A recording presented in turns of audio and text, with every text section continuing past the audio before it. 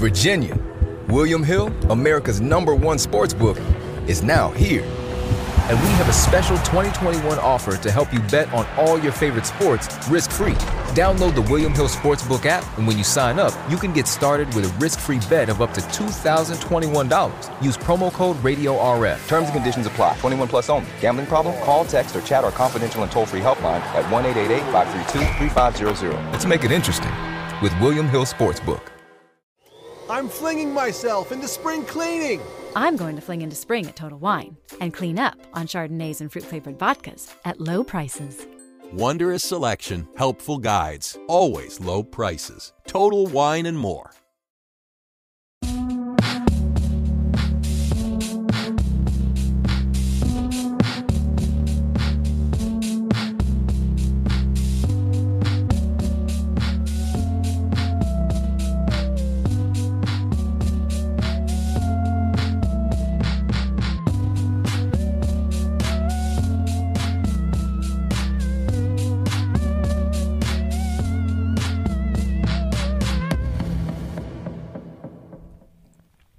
Hello, everybody. Thank you for joining us. If you are joining us, watching us live, watching us on YouTube, any other time other than live, or listening on Spotify, we thank you for listening. I am your host, Hunter Miles. This is Where's This Going? A podcast usually about artists that you don't know, but would soon grow to appreciate. Today, I'm your artist. Hi. Hello. I'm Hunter Miles, a comedian. I struggled to find a guest today. Well, I had a guest scheduled, then they had it's a thing. But yeah, okay, we're keeping up with the angles. I like it. I hope you guys are appreciating this work. My buddy Colmink here, great producer, has hooked up 2 angles for us, as you see, and he's doing his best to channel fluidly. And I appreciate that because we run a high production show here. Anyways, high quality production coming at you. Like I said, though, we had a guest scheduled for today, and then I was kind of struggling to find a replacement guest, but I did find a lot of artists that you will be coming to you in the future. But I also decided, you know what, maybe before I continue showcasing other artists, maybe I can showcase my own credibility, which I don't really have any besides knowing people with camera and in audio production and in the art community. So I don't really have any credibility to be bringing all these artists to you, but I'd like to at least show you or tell you a little bit about myself, and I don't know, talk about what's on my mind. So yeah, I'm good. Thank you. So yeah, I hope you enjoy this episode. It's going to be mostly about me and comedy and my ramblings and thoughts about anything. But first off, I guess I will tell you about myself. I've been doing this podcast now. It's been, we had like 12 episodes. This will be episode number 12. Some of them, I think the first 3 or 4 actually fell off the face of the earth. I don't know why. Probably just some issues with the podcast hosting site that we were using before. But, excuse me. There's about 11 episodes, and I haven't really explained who I am. And I guess I am an artist trying to showcase other artists. And so you guys know, I'm sure, that I do stand-up comedy. I've been a huge fan of stand-up comedy for quite some time. Like Dane Cook, obviously growing up in middle school and stuff. Dane Cook was one of the first comedians I saw that was making it big at the time. But from there, I got really invested. And unfortunately, Jeff Dunham was an influence. I say unfortunately because I don't want to say I don't respect what he does now, but I'm not a fan. Definitely, it's not my taste. Mostly because all the puppets are basically like the same characters, and none of them have really developed at all since. See, I'm not all right. So I'm not alone on this thought, but I just don't dig it. But getting into comedy or like learning about stand-up, he was one of the first acts that I saw on TV or whatever. I remember my cousins went and got tickets to see him live, but also Gabriel Iglesias and George Lopez were like my first intros into stand-up comedy. And Dane Cook and Louis C.K. are what really got me.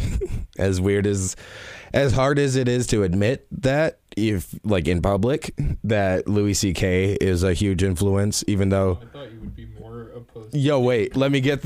I was gonna say both, because both are equally embarrassing, I think, but for different reasons. I really. Dane killed. Obviously, the ticket sales prove it. And Louis is an amazing writer. But also, may I add, I was 12 years old when I thought Dane Cook was really great. And you know, I grew up a little bit. That his atheist reincarnation, like the atheist sneezing bit in the elevator, is still one of my favorite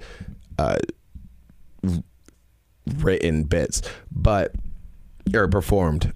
Anyways, moving along, that's where I fell in love with stand-up comedy, was like 5th, 6th grade, so much so that I thought I could do it. I auditioned for our 5th grade camp talent show as a stand-up comedian, because even in 5th grade, everyone was just telling me how funny I was. What can I say?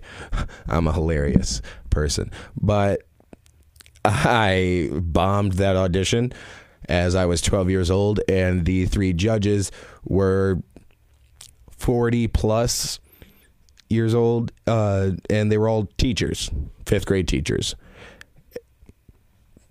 I guess they didn't relate to my material. Maybe I should have been more universal at the time, but I also don't believe I wrote anything, because I was in 5th grade. I was literally 12 years old. I had gone in with hopes to win them over with stories about my sister and my mom during the talk, but they didn't like it. I don't remember what I was going at with my sister, but I think it was just that my sister, here's a quick story. My sister gave her old cell phone to my mom when I was in 5th grade. My sister was like a sophomore in high school. And so it was about 2006 or so. Yeah, 2006, 2007, when, what was it? Hip Swing. Oh shit, back it up, now move it like a gypsy. That was my sister's ringtone when she had the phone. And then my mom got the phone, and we're sitting in my 5th grade classroom, all the boys and their parents, all the 5th grade boys and their parents at my elementary school. And my mom's phone goes off in the middle of, one of the most awkward parts of being 12 years old, learning about all the puberty. And it's awesome that they just invited your mom in for that talk too. Anyways, that was a little embarrassing, but I believe that's what the premise of my first comedy audition was, and it didn't go that well. I regretted not, when I got to 5th grade camp and saw the people who performed, one of them being, I don't remember the kid's name. I do remember the kid's name. I'm not going to say it, but he's saying, "You had a bad day." And, it was a great performance. I'm not going to lie. But I felt like I could have beat him. And I don't know if he won. He probably didn't. But I knew I was better than that. But I skunked the audition. That's on me. Anywho, I'm trying to give an origin story here for myself, which is just odd. So Dane, once again, I'll state for the record, Dane Cook was a big influence for me.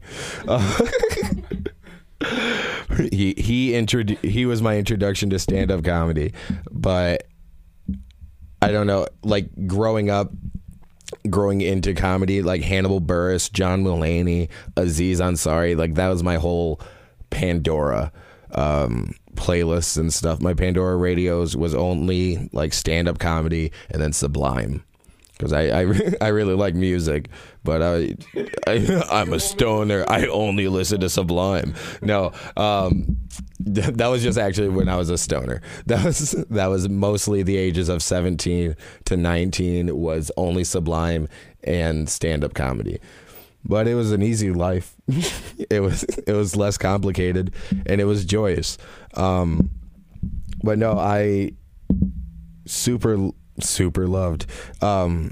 I fell in love with Tom Segura and podcasts and stuff like that in like 2016, I want to say. After coming back from CMU, I went to CMU for like 2 years after I graduated high school, and I flunked. I dropped out of college to come back to GR, and then had a kid and whatever. Now that kid's in school himself. My son has pictures tomorrow, and I don't know what to do about it. Like the outfit and stuff, I never thought I'd have like anxiety over what my kid's gonna wear to school, but it's being adult now, I guess. New anxieties come into life. Any Jew. But yeah, I fell in love with podcasting and Tom Segura in like 2016, and then I actually felt like from listening to so many Maron episodes and getting everyone's origin stories, basically, as it were, like from stand-up comedians to sketch comedy actors, improv, SNL cast members, and just Marc Maron's great interviewing skills. I just became enamored, and it felt like comedy was actually an achievable goal, even though after hearing all of the like the hoops that everyone, like mostly like the SNL things, they always had to start somewhere, either in stand-up comedy and then move to improv and then to SNL or whatever, but through obviously that's a shortened version but of a journey, but the journey sounded achievable and pleasurable, even though hard. Now please don't take that last phrase out of context. I realize how that could be taken. Pleasurable though hard.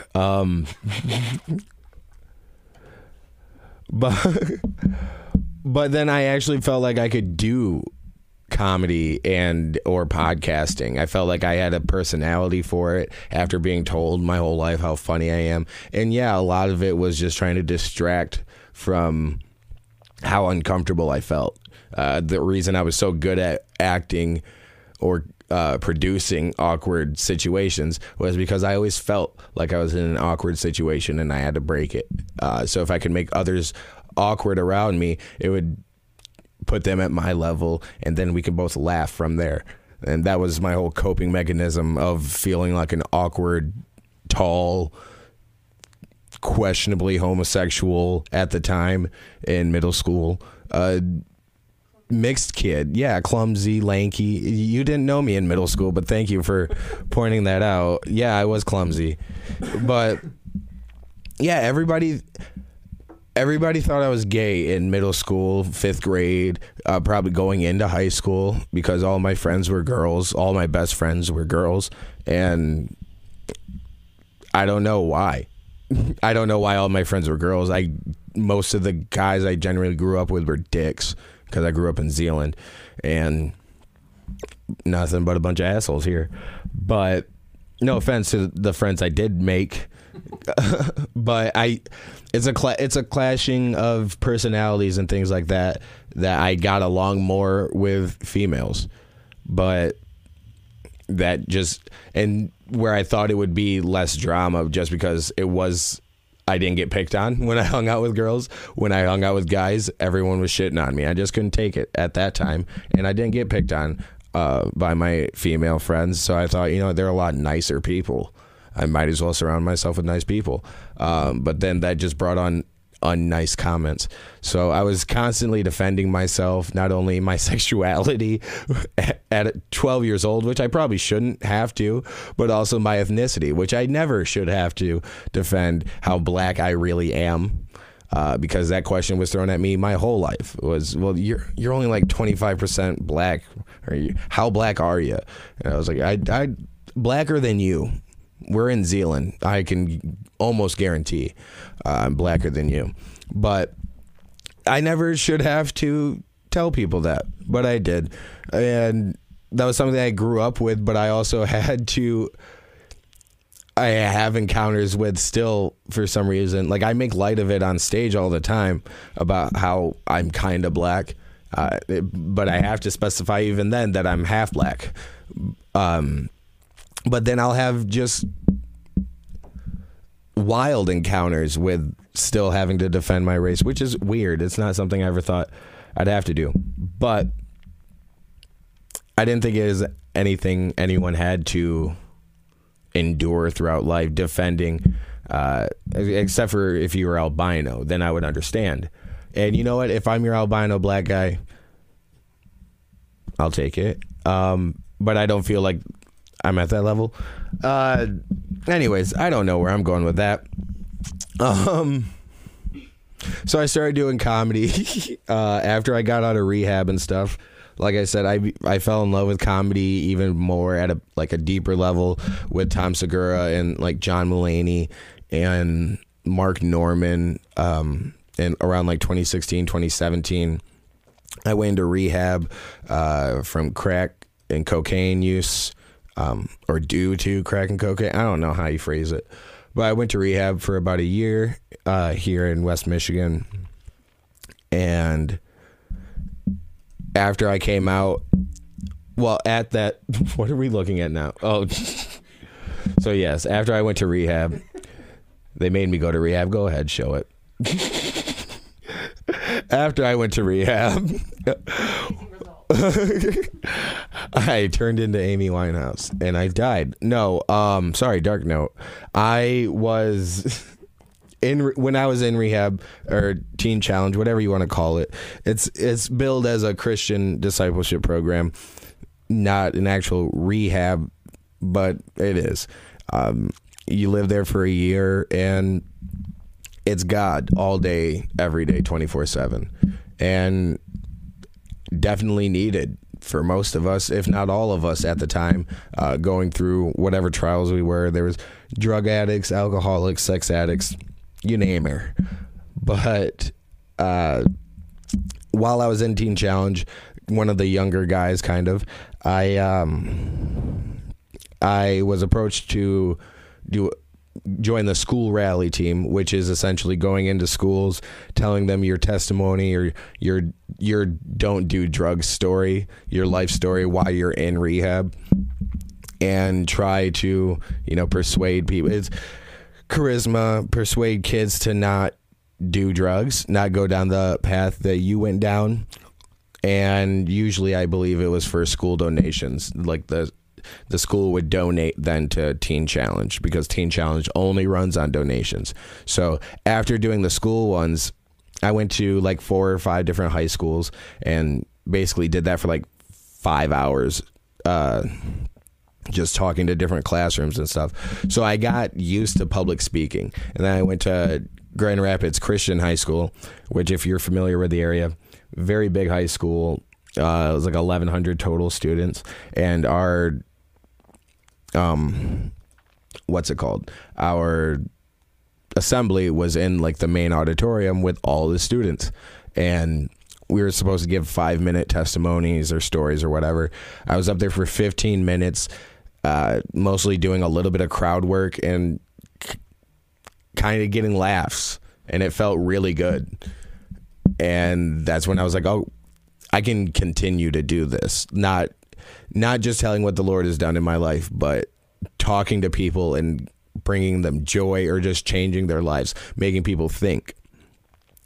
So like at a macro point, like my goal is, as a comedian or as a public speaker or as an artist, is to change people's lives and make them think. But I know deeper than that, it's really to bring them joy. And I think that's the most productive way to change someone's life, is to impact it positively with joy. And That's what I felt called to do under the Lord's will at the time. And so I pursued it. I was going to do that at first by impacting the kids, by impacting the youth, because the school rallies and stuff had like given me so much life. I was also going to churches every Sunday and singing and giving testimony. And at the time, believe it or not, decent voice. When you don't smoke cigarettes for a year, it's a wonder what it does for your throat. Your just general range of vocal abilities. Now it has been dead, so don't ask me to sing. Still can though. But I had done the church rallies, and those weren't as conducive to humor and things like that. More tear-jerking stories. So it gave me a way to work on both. It gave me access to different practices of public speaking, but in the end, I felt way more comfortable speaking to public places, and I wanted to go into youth ministry. And I had an internship for that more or less fell through because I had already, while in pursuit of that, I was also in pursuit of comedy. I started comedy about a year ago about a year ago, but that was because last New Year, so 2019, going into 2019, I had made a New Year's resolution that I was going to stop pussyfooting around. I believe I've shared it on this podcast. I was going to stop pussyfooting around, and I don't know why I keep repeating that phrase. I don't even know its true origins, but I was going to stop lollygagging, because that's better, and actually pursue my dreams. I had Quit beating around the bush. Yeah. Also, what does that mean? What are you beating around the bush? Are you like stomping the grass around it, or just shoot the bush? I don't know. Shoot the bush. You got enough bullets. But yeah, going into 2019, I was like, I'm done beating around the bush. I'm done beating around the bush, which dates back to the early 15th century. In those days, hunting was a popular sport, and the rich hired men to flush out the birds that were hiding in the undergrowth by beating the bushes with large sticks. So they weren't beating around the bush, they were actually beating the bushes. So the phrase is outdated, clearly. So in the spirit of deading that outdated phrase, I was going to stop beating around the bush. I'm glad I said it one more time.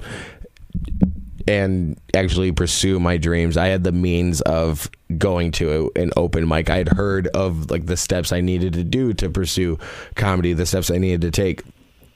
And I knew I had Jake here, this amazing human being with the ability to, he built this studio to record artists.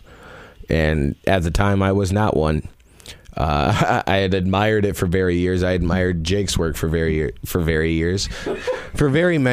Jeez, come on, guys. I don't do well on my own. No, I don't know. I hear you switching. But it's...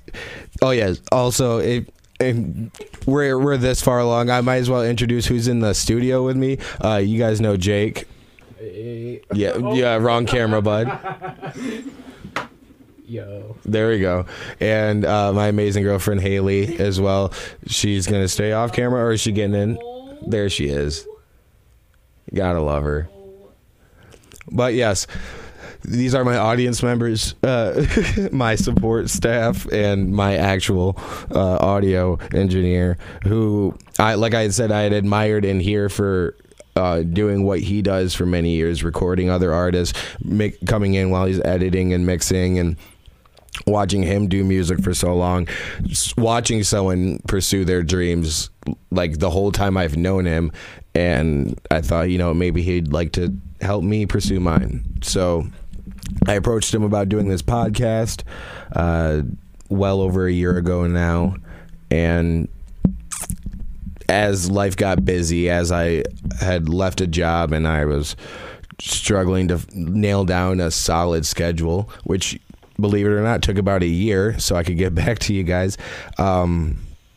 We took a break from after the 4 or 5 episodes to come back with this, and we thank you guys so much for listening or watching or whatever you do. But I just wanted to give you a little bit of my journey into this thing. Now, I've been doing stand-up for over a year. Last May was my first show. I think it was at the end of May, at Louis Trophy House in Kalamazoo. And shout out to Sammy McRory, the host over there at Louis in Kalamazoo. And I've loved it ever since. I didn't do terribly great, but I'll probably post a clip somewhere of that night. I have some pictures and stuff that I post from it. But from there, I met a ton of great people, and that have really inspired me and supported me in my comedy journey, whatever you want to call it. You will be seeing a lot of them on this podcast. I've decided that most of my guests are going to be people that have been coming up with me or by my side, people that I'm close with, whether it be in the music world, because I do have friends that I've watched grow musically, grow anywhere in their art, and who have been supportive of me doing so once I finally found what I wanted to do. And those are the people I want mostly on this journey with me as well. So those are going to be people I'm bringing to you first. But yeah, it's a little bit my mission statement. It's a reason for you to listen more if you liked what I said at all. If you didn't, sorry. But we do have, I posted on Facebook asking for what you wanted to hear me talk about or rant about. And I'm not Bill Burr. I don't know if you know this. We actually don't have very many similar characteristics at all. I got a beard. He has facial hair. That's all I got. But speaking of Bill Burr, anyone catch SNL last night? No? Didn't think so. A lot of people... Heard Jack White was cool. Jack White was cool. And I thought of you when we were watching it earlier. Yeah, anytime I hear Jack White or Bruce Springsteen or any of those white guys with a guitar, I always think of Jake. But I loved the... all right, so we watched both episodes of both of the SNL episodes since they came back this weekend. We watched Chris Rock's, which was Rocky. No pun intended. It was intended. It was Rocky. The beginning of it. Oh, I thought you were just gonna search up Rocky. The beginning, his opening monologue or stand up, whatever it was hard. He started by thanking the first responders, which was nice. And I don't know if they're doing this every week, but they had the first responders in the live audience for SNL on the floor there. I want to know what info you're going to find on Chris Rock. That's what I'm really interested in. New breaking news on Chris Rock. But I had heard Andrew Schultz say, because I'd listened to Brilliant Idiots, Andrew and Charlemagne talk about the episode before I'd watched it, saying that it looked like he was reading words off the card that he had never seen before, and that was a very accurate representation, a very accurate summary, because it did. Like watching Chris Rock, who was on SNL as a cast member, and watching him perform on SNL like he had never been on the stage before. In my opinion, like I'm anyone to talk about acting at all. But as a consumer, it didn't seem. It was hard to get into. He's stumbling through where like sounding the words out because like it literally did sound like he had never seen the words before, which was just hard to watch because you love Chris Rock as a stand-up comedian and as a writer in general. But I don't know, it was just rough. And then the sketches were hard to get into because of that. But the Bill Burr episode this past weekend, I loved because I loved Bill Burr's his.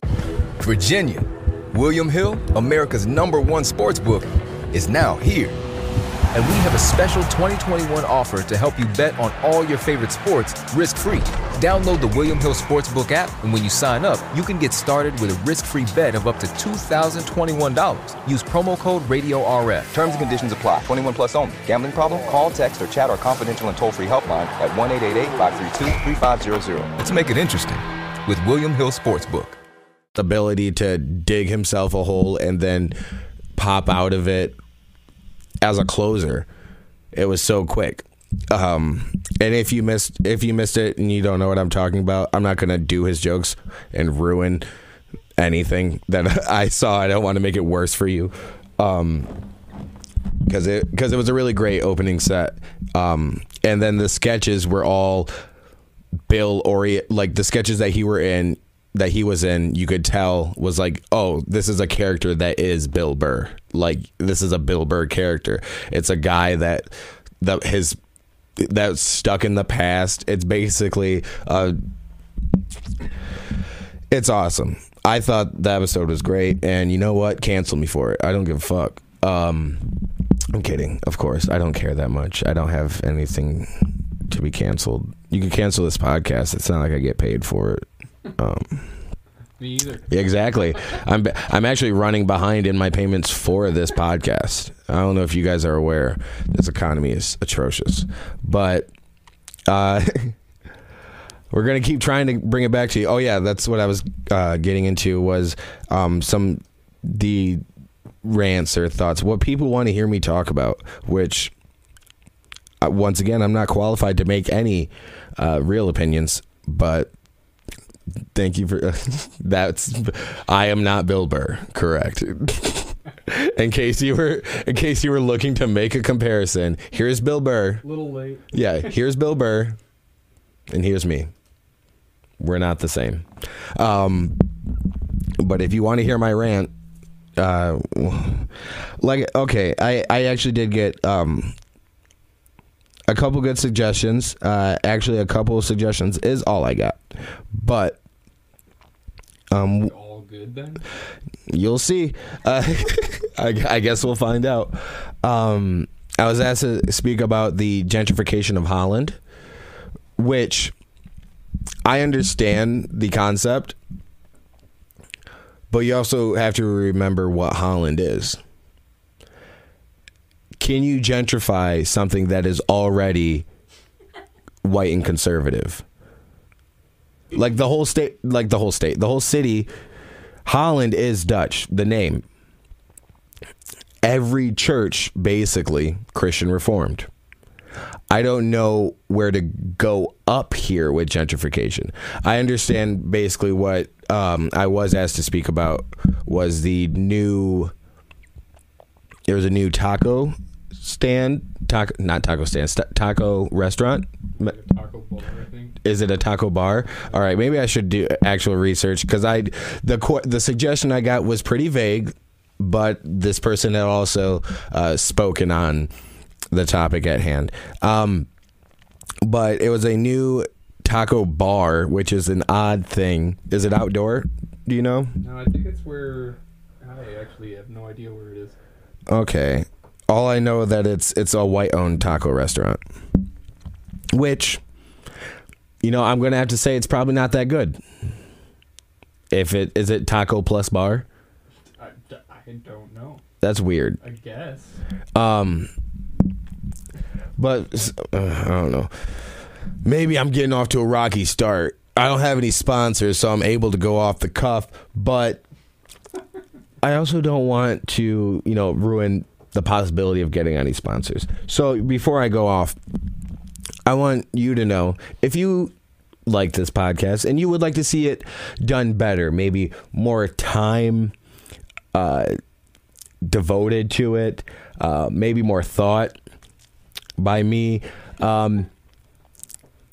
pay me for it. What I'm saying is, if you like this podcast and you would like to sponsor us, you can go ahead and send me an email at whereisthisgoingpod@gmail.com, and I tell you, we'd love to have you. We can promote anything to an average of at least 16 viewers per video, so that's what you're getting. Okay, so there's been some feathers ruffled, we'll say, over. Thank you. This is the email. If you're watching and you don't know how to spell all that, here it is. It's whereisthisgoingpod@gmail.com, and it's actually the dot, not the word dot. But there has been some I hate you. There has been some feathers ruffled over a new bar opening in this pandemic in 2020 in White Holland. Okay, I always say White Holland. Holland is pretty, especially compared to Zeeland. Holland has a lot more Mexicans and Latinos. I don't know where they're from. This is coming off awful already. But if I were, I know it has a large Latino or Latinx community in Holland and Zeeland. And so there are a lot of Mexican restaurants, supermarkets, or Hispanic I don't know, Latin supermarkets, like Mi Favorita and Rosie's Supermercado, or is it just Rosie's? I don't remember. There's another one on Washington too. They're all over Holland. They're all over Holland. But there's a lot of authentic. I almost said Ponderosa, but that's definitely not. What am I thinking of? Taco Fiesta on Lakewood. But yeah, and there's authentic Hispanic-owned family, like Hispanic family-owned restaurants all over Holland, and there have been some feathers ruffled about a new Mexican restaurant that is white-owned, opening downtown. And I understand. I always think that when white people do ethnic food, it doesn't turn out great. So I would think, just from a business standpoint, you wouldn't want to open a white-owned Mexican restaurant. But also, I don't have the facts. I may be just jumping off a bridge here. We're going to move on to the next topic, which is something I actually do know about. And it's about how knowing someone with mental illness can shape your view or change your view on mental illness. And when I was asked, when someone had posted that, it made me think, like, did I have a conversation with this person about it? But I don't remember if I have or not, but it is something that has been talked about. I don't know in which specific social circle. I've struggled with mental illness for quite some time. I don't know how open I've been with it on here, but struggling with depression and things like that. Why am I now being so vague? I struggled with depression and anxiety, pretty rough anxiety, but even worse depression, I think. Actually, I don't know which one affected me worse, but more anxiety started in middle school, like late middle school and high school, and then it was a lot of that like I had explained, the having to defend myself at all times. So I was always worried about where the next attack was coming from. Whether it be about my race, whether it be about me being gay. And it's weird because I always knew for sure where I was. I knew that I was half black and half white. I knew for sure that I was straight. But having to defend other people's perspectives of myself really just made me feel like I couldn't focus on anything that I needed to actually do. I was overrun with anxieties about clothes, and well, obviously everyone is about clothes, but being black enough, being white enough, which I never had to worry about being white enough. Look at me. But being too white, maybe. Those were things I always... It got to me because every day it was questioned, or every day it was addressed. And I felt like I could never just go through a normal day without someone picking apart who they felt I was as a person. And a big coping mechanism at that time was just being social and trying to be accepted by everyone. To where, I mean, definitely some negative aspects, or some negative... what's the word I'm looking for? Repercussions surfaced with me. What's the word I'm looking for? Bill Burr. That's right. No, some negative repercussions. I don't mean to. Some negative repercussions surfaced because when you're doing a lot to please so many people, you not please people like that. I don't know what you're commenting on, but when you're trying to please everyone, what was it? Pleasure though hard. Pleasure though hard. When you're trying to please everybody, you take yourself and like what you actually stand for, you shove yourself to the back to try to please others, be who they want you to be, and you feel untrue to yourself, and you end up hurting a lot of people around you, people that you may care about, people that you don't really care about, but you still should, and you realize that you're not caring about these people. And yeah, that's where my anxiety really effed me up socially, it effed me up socially while trying to fix it socially, which is just weird. And a lot of I guess rejection, because I was trying to fix everything so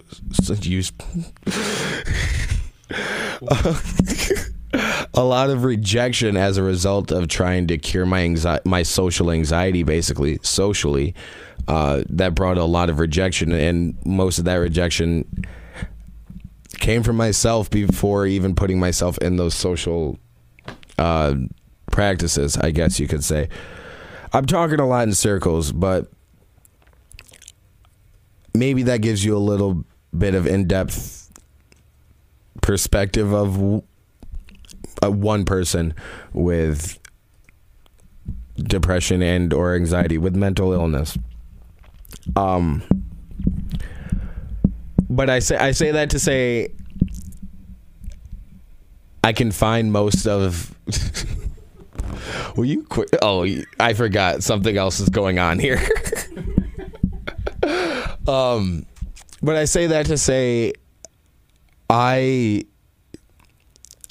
never really had a stigma against mental illness, because I never had known anyone with mental illness before, I guess, discovering or coming into my own.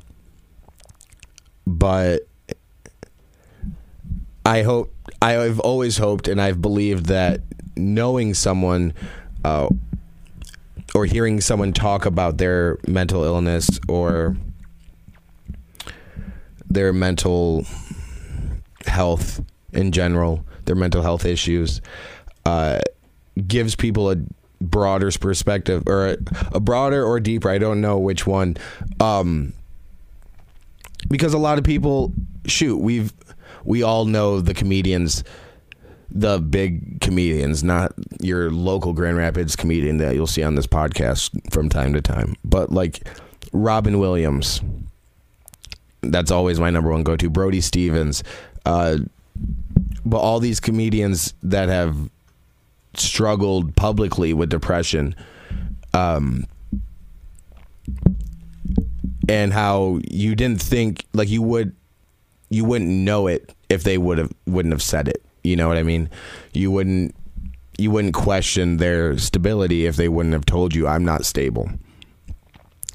And so I think that's done a lot to change or diminish the stigma around mental health issues. But I think just on personal levels, there can always be more done. So what I really have to say is, tell people about your mental health. Address your friends' mental health. Ask them how they're doing. Because we go through the world with just, I think, the assumption that there's a normal. There's when you ask someone how they're doing, they're going to say, I'm fine, and that means they're fine, because that's the baseline. That's what everyone's expecting. So someone who is struggling with depression or with anxiety is always going to say fine, because they know that's where they're supposed to be. They're supposed to be fine, whatever fine is. But shit, don't be afraid to reflect on yourself. Like, when this seems so cliche, but when someone asks you how you're doing, actually, like, think about it for a second. Not many people take time to do that mental, like, self-evaluation. And maybe I hope it doesn't, but maybe it does take someone asking you, how are you, for you to really check in and be like, how am I? I don't even know how I'm getting through the days. Because a lot of it is struggling, and I know because I'm also struggling.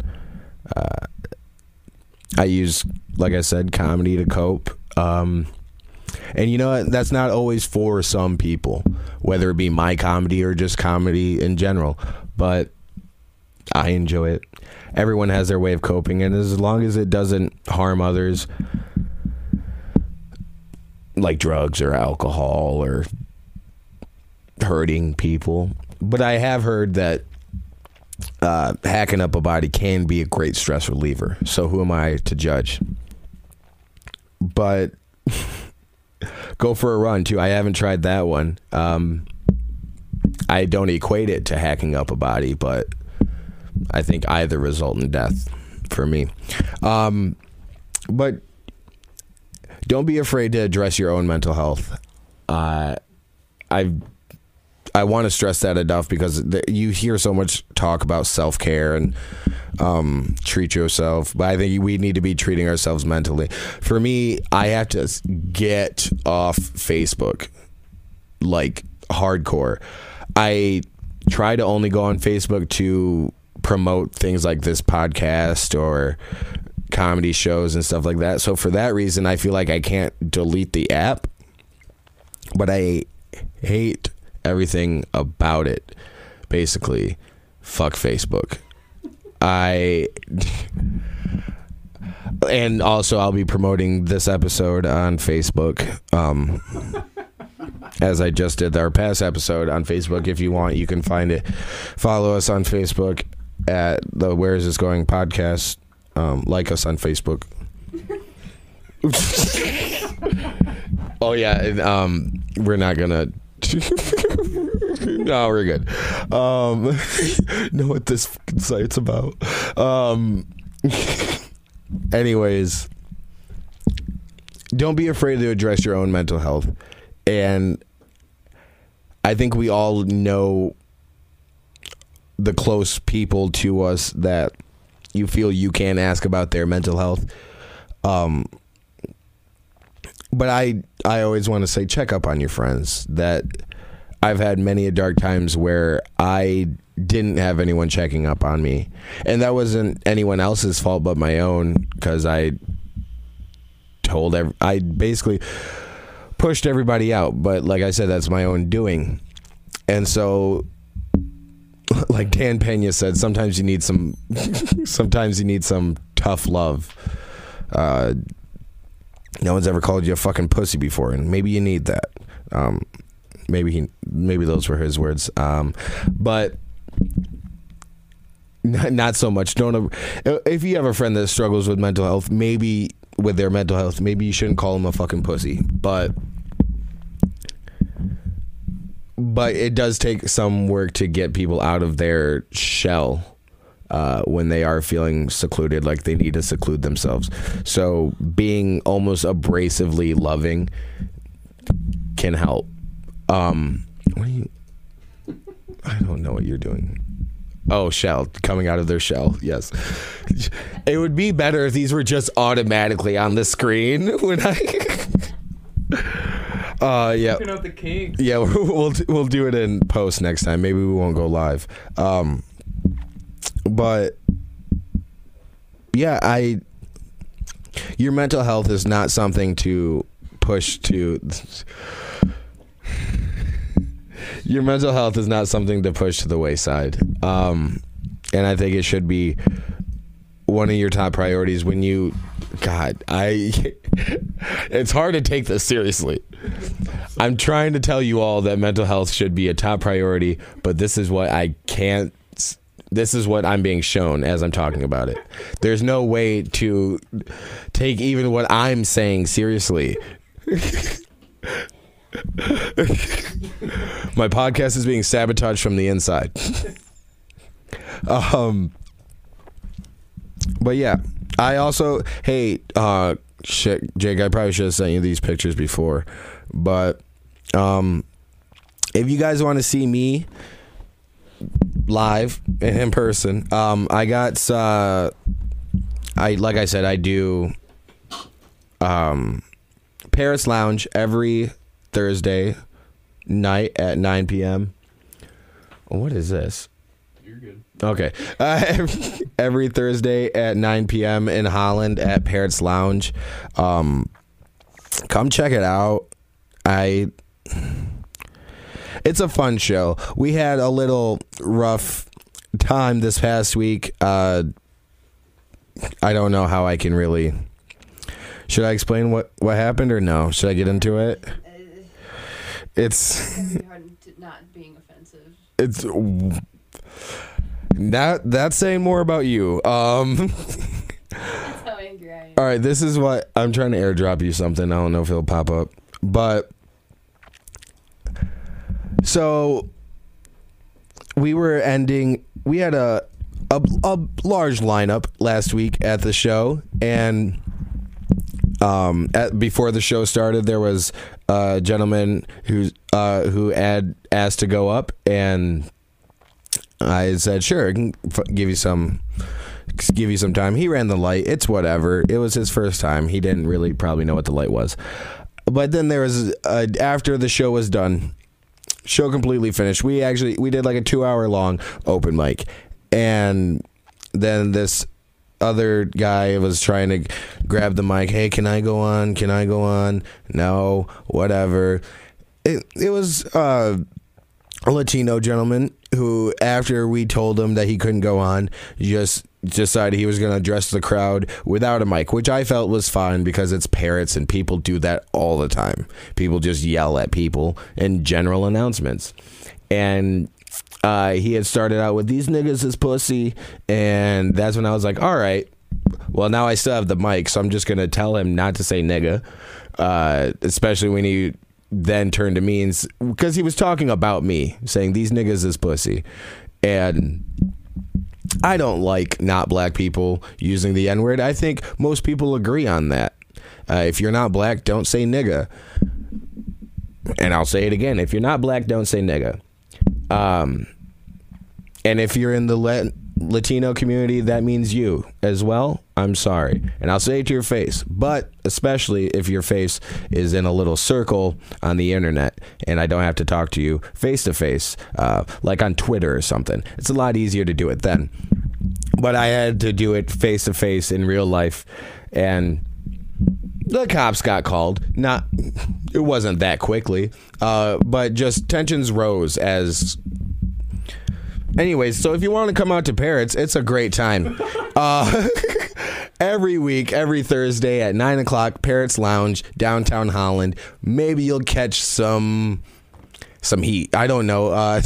It was a wild time, but it was fun. It was a great show before that. So all I can say is that he felt so comfortable after the show because he had heard so much and he had been welcomed, that he felt he could talk his shit. His shit was not something that we all liked, and oh well. But it was a great show nonetheless. We have witnesses to that. But I'm doing a couple live shows here coming up soon. The first one on October 3rd, or October 23rd, I meant. I will be at the Comedy Night at Dave's Tavern in Holton. I'm a special guest. Headlining on the show is John Batch, hosted by Scott Zank, with your feature Abby Lemke.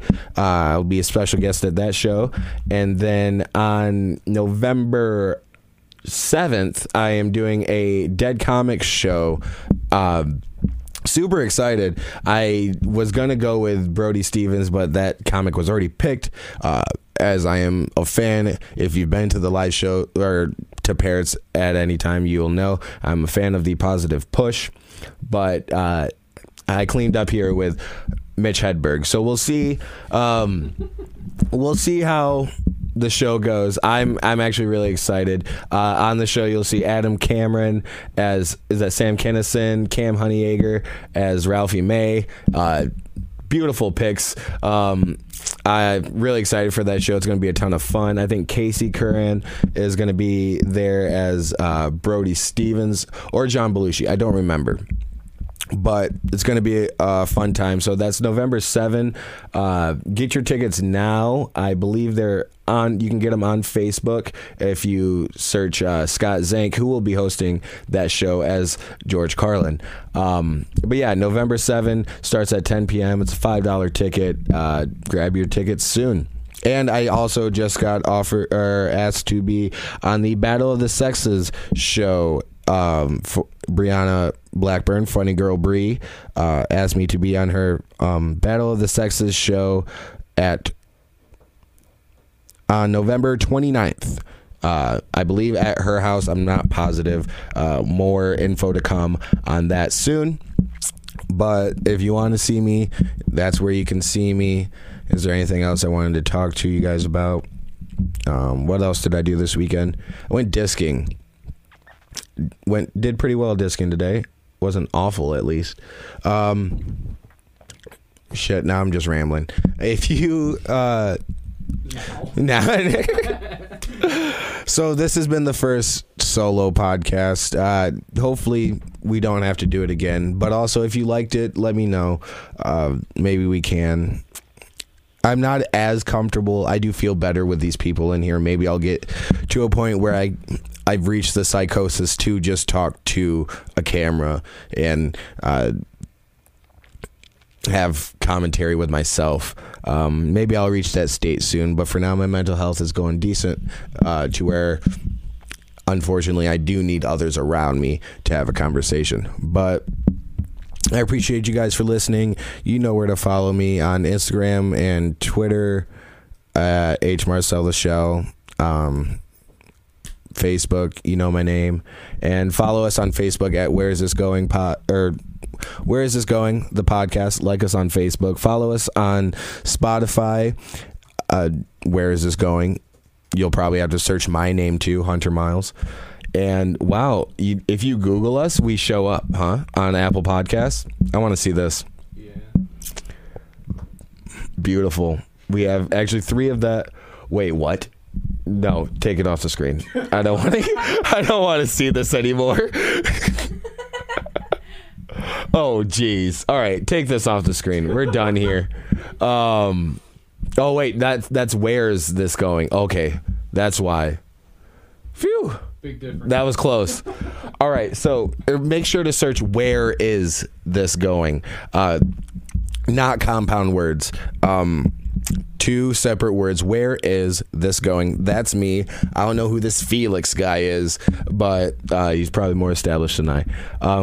And yeah, email us your feedback, please. Where is this going? pod@gmail.com. Follow. I already said it all. Follow us, like us, subscribe on YouTube. I believe you'll get notified if you hit the ding dong bell. You'll get notified when we go live like this, so you'll be able to watch the show as it's happening, which I don't know if anyone did, but just remember to hit that ding dong bell. Yep, hit that ding dong bell, and you. I don't want to know. It's a nursery rhyme, which I believe means it's public domain. But anyways, yeah, this has been Where Is This Going? Appreciate you guys for listening. See ya next week, hopefully. Now is the chance to use reliable energy to grow your money with the Dominion Energy Reliability Investment. Our new investment product offers competitive returns, no maintenance fees, and flexible online access to your money. Make the reliable investment in reliable energy. The Dominion Energy Reliability Investment. To find out more, go online to reliabilityinvestment.com. That's reliabilityinvestment.com. Emerge 2021, GDIT's signature virtual event series. See vision brought to life with GDIT and over 40 leading partners, showcasing real solutions in digital modernization, emerging technology, and defense cloud. Register at gdit.com/emerge.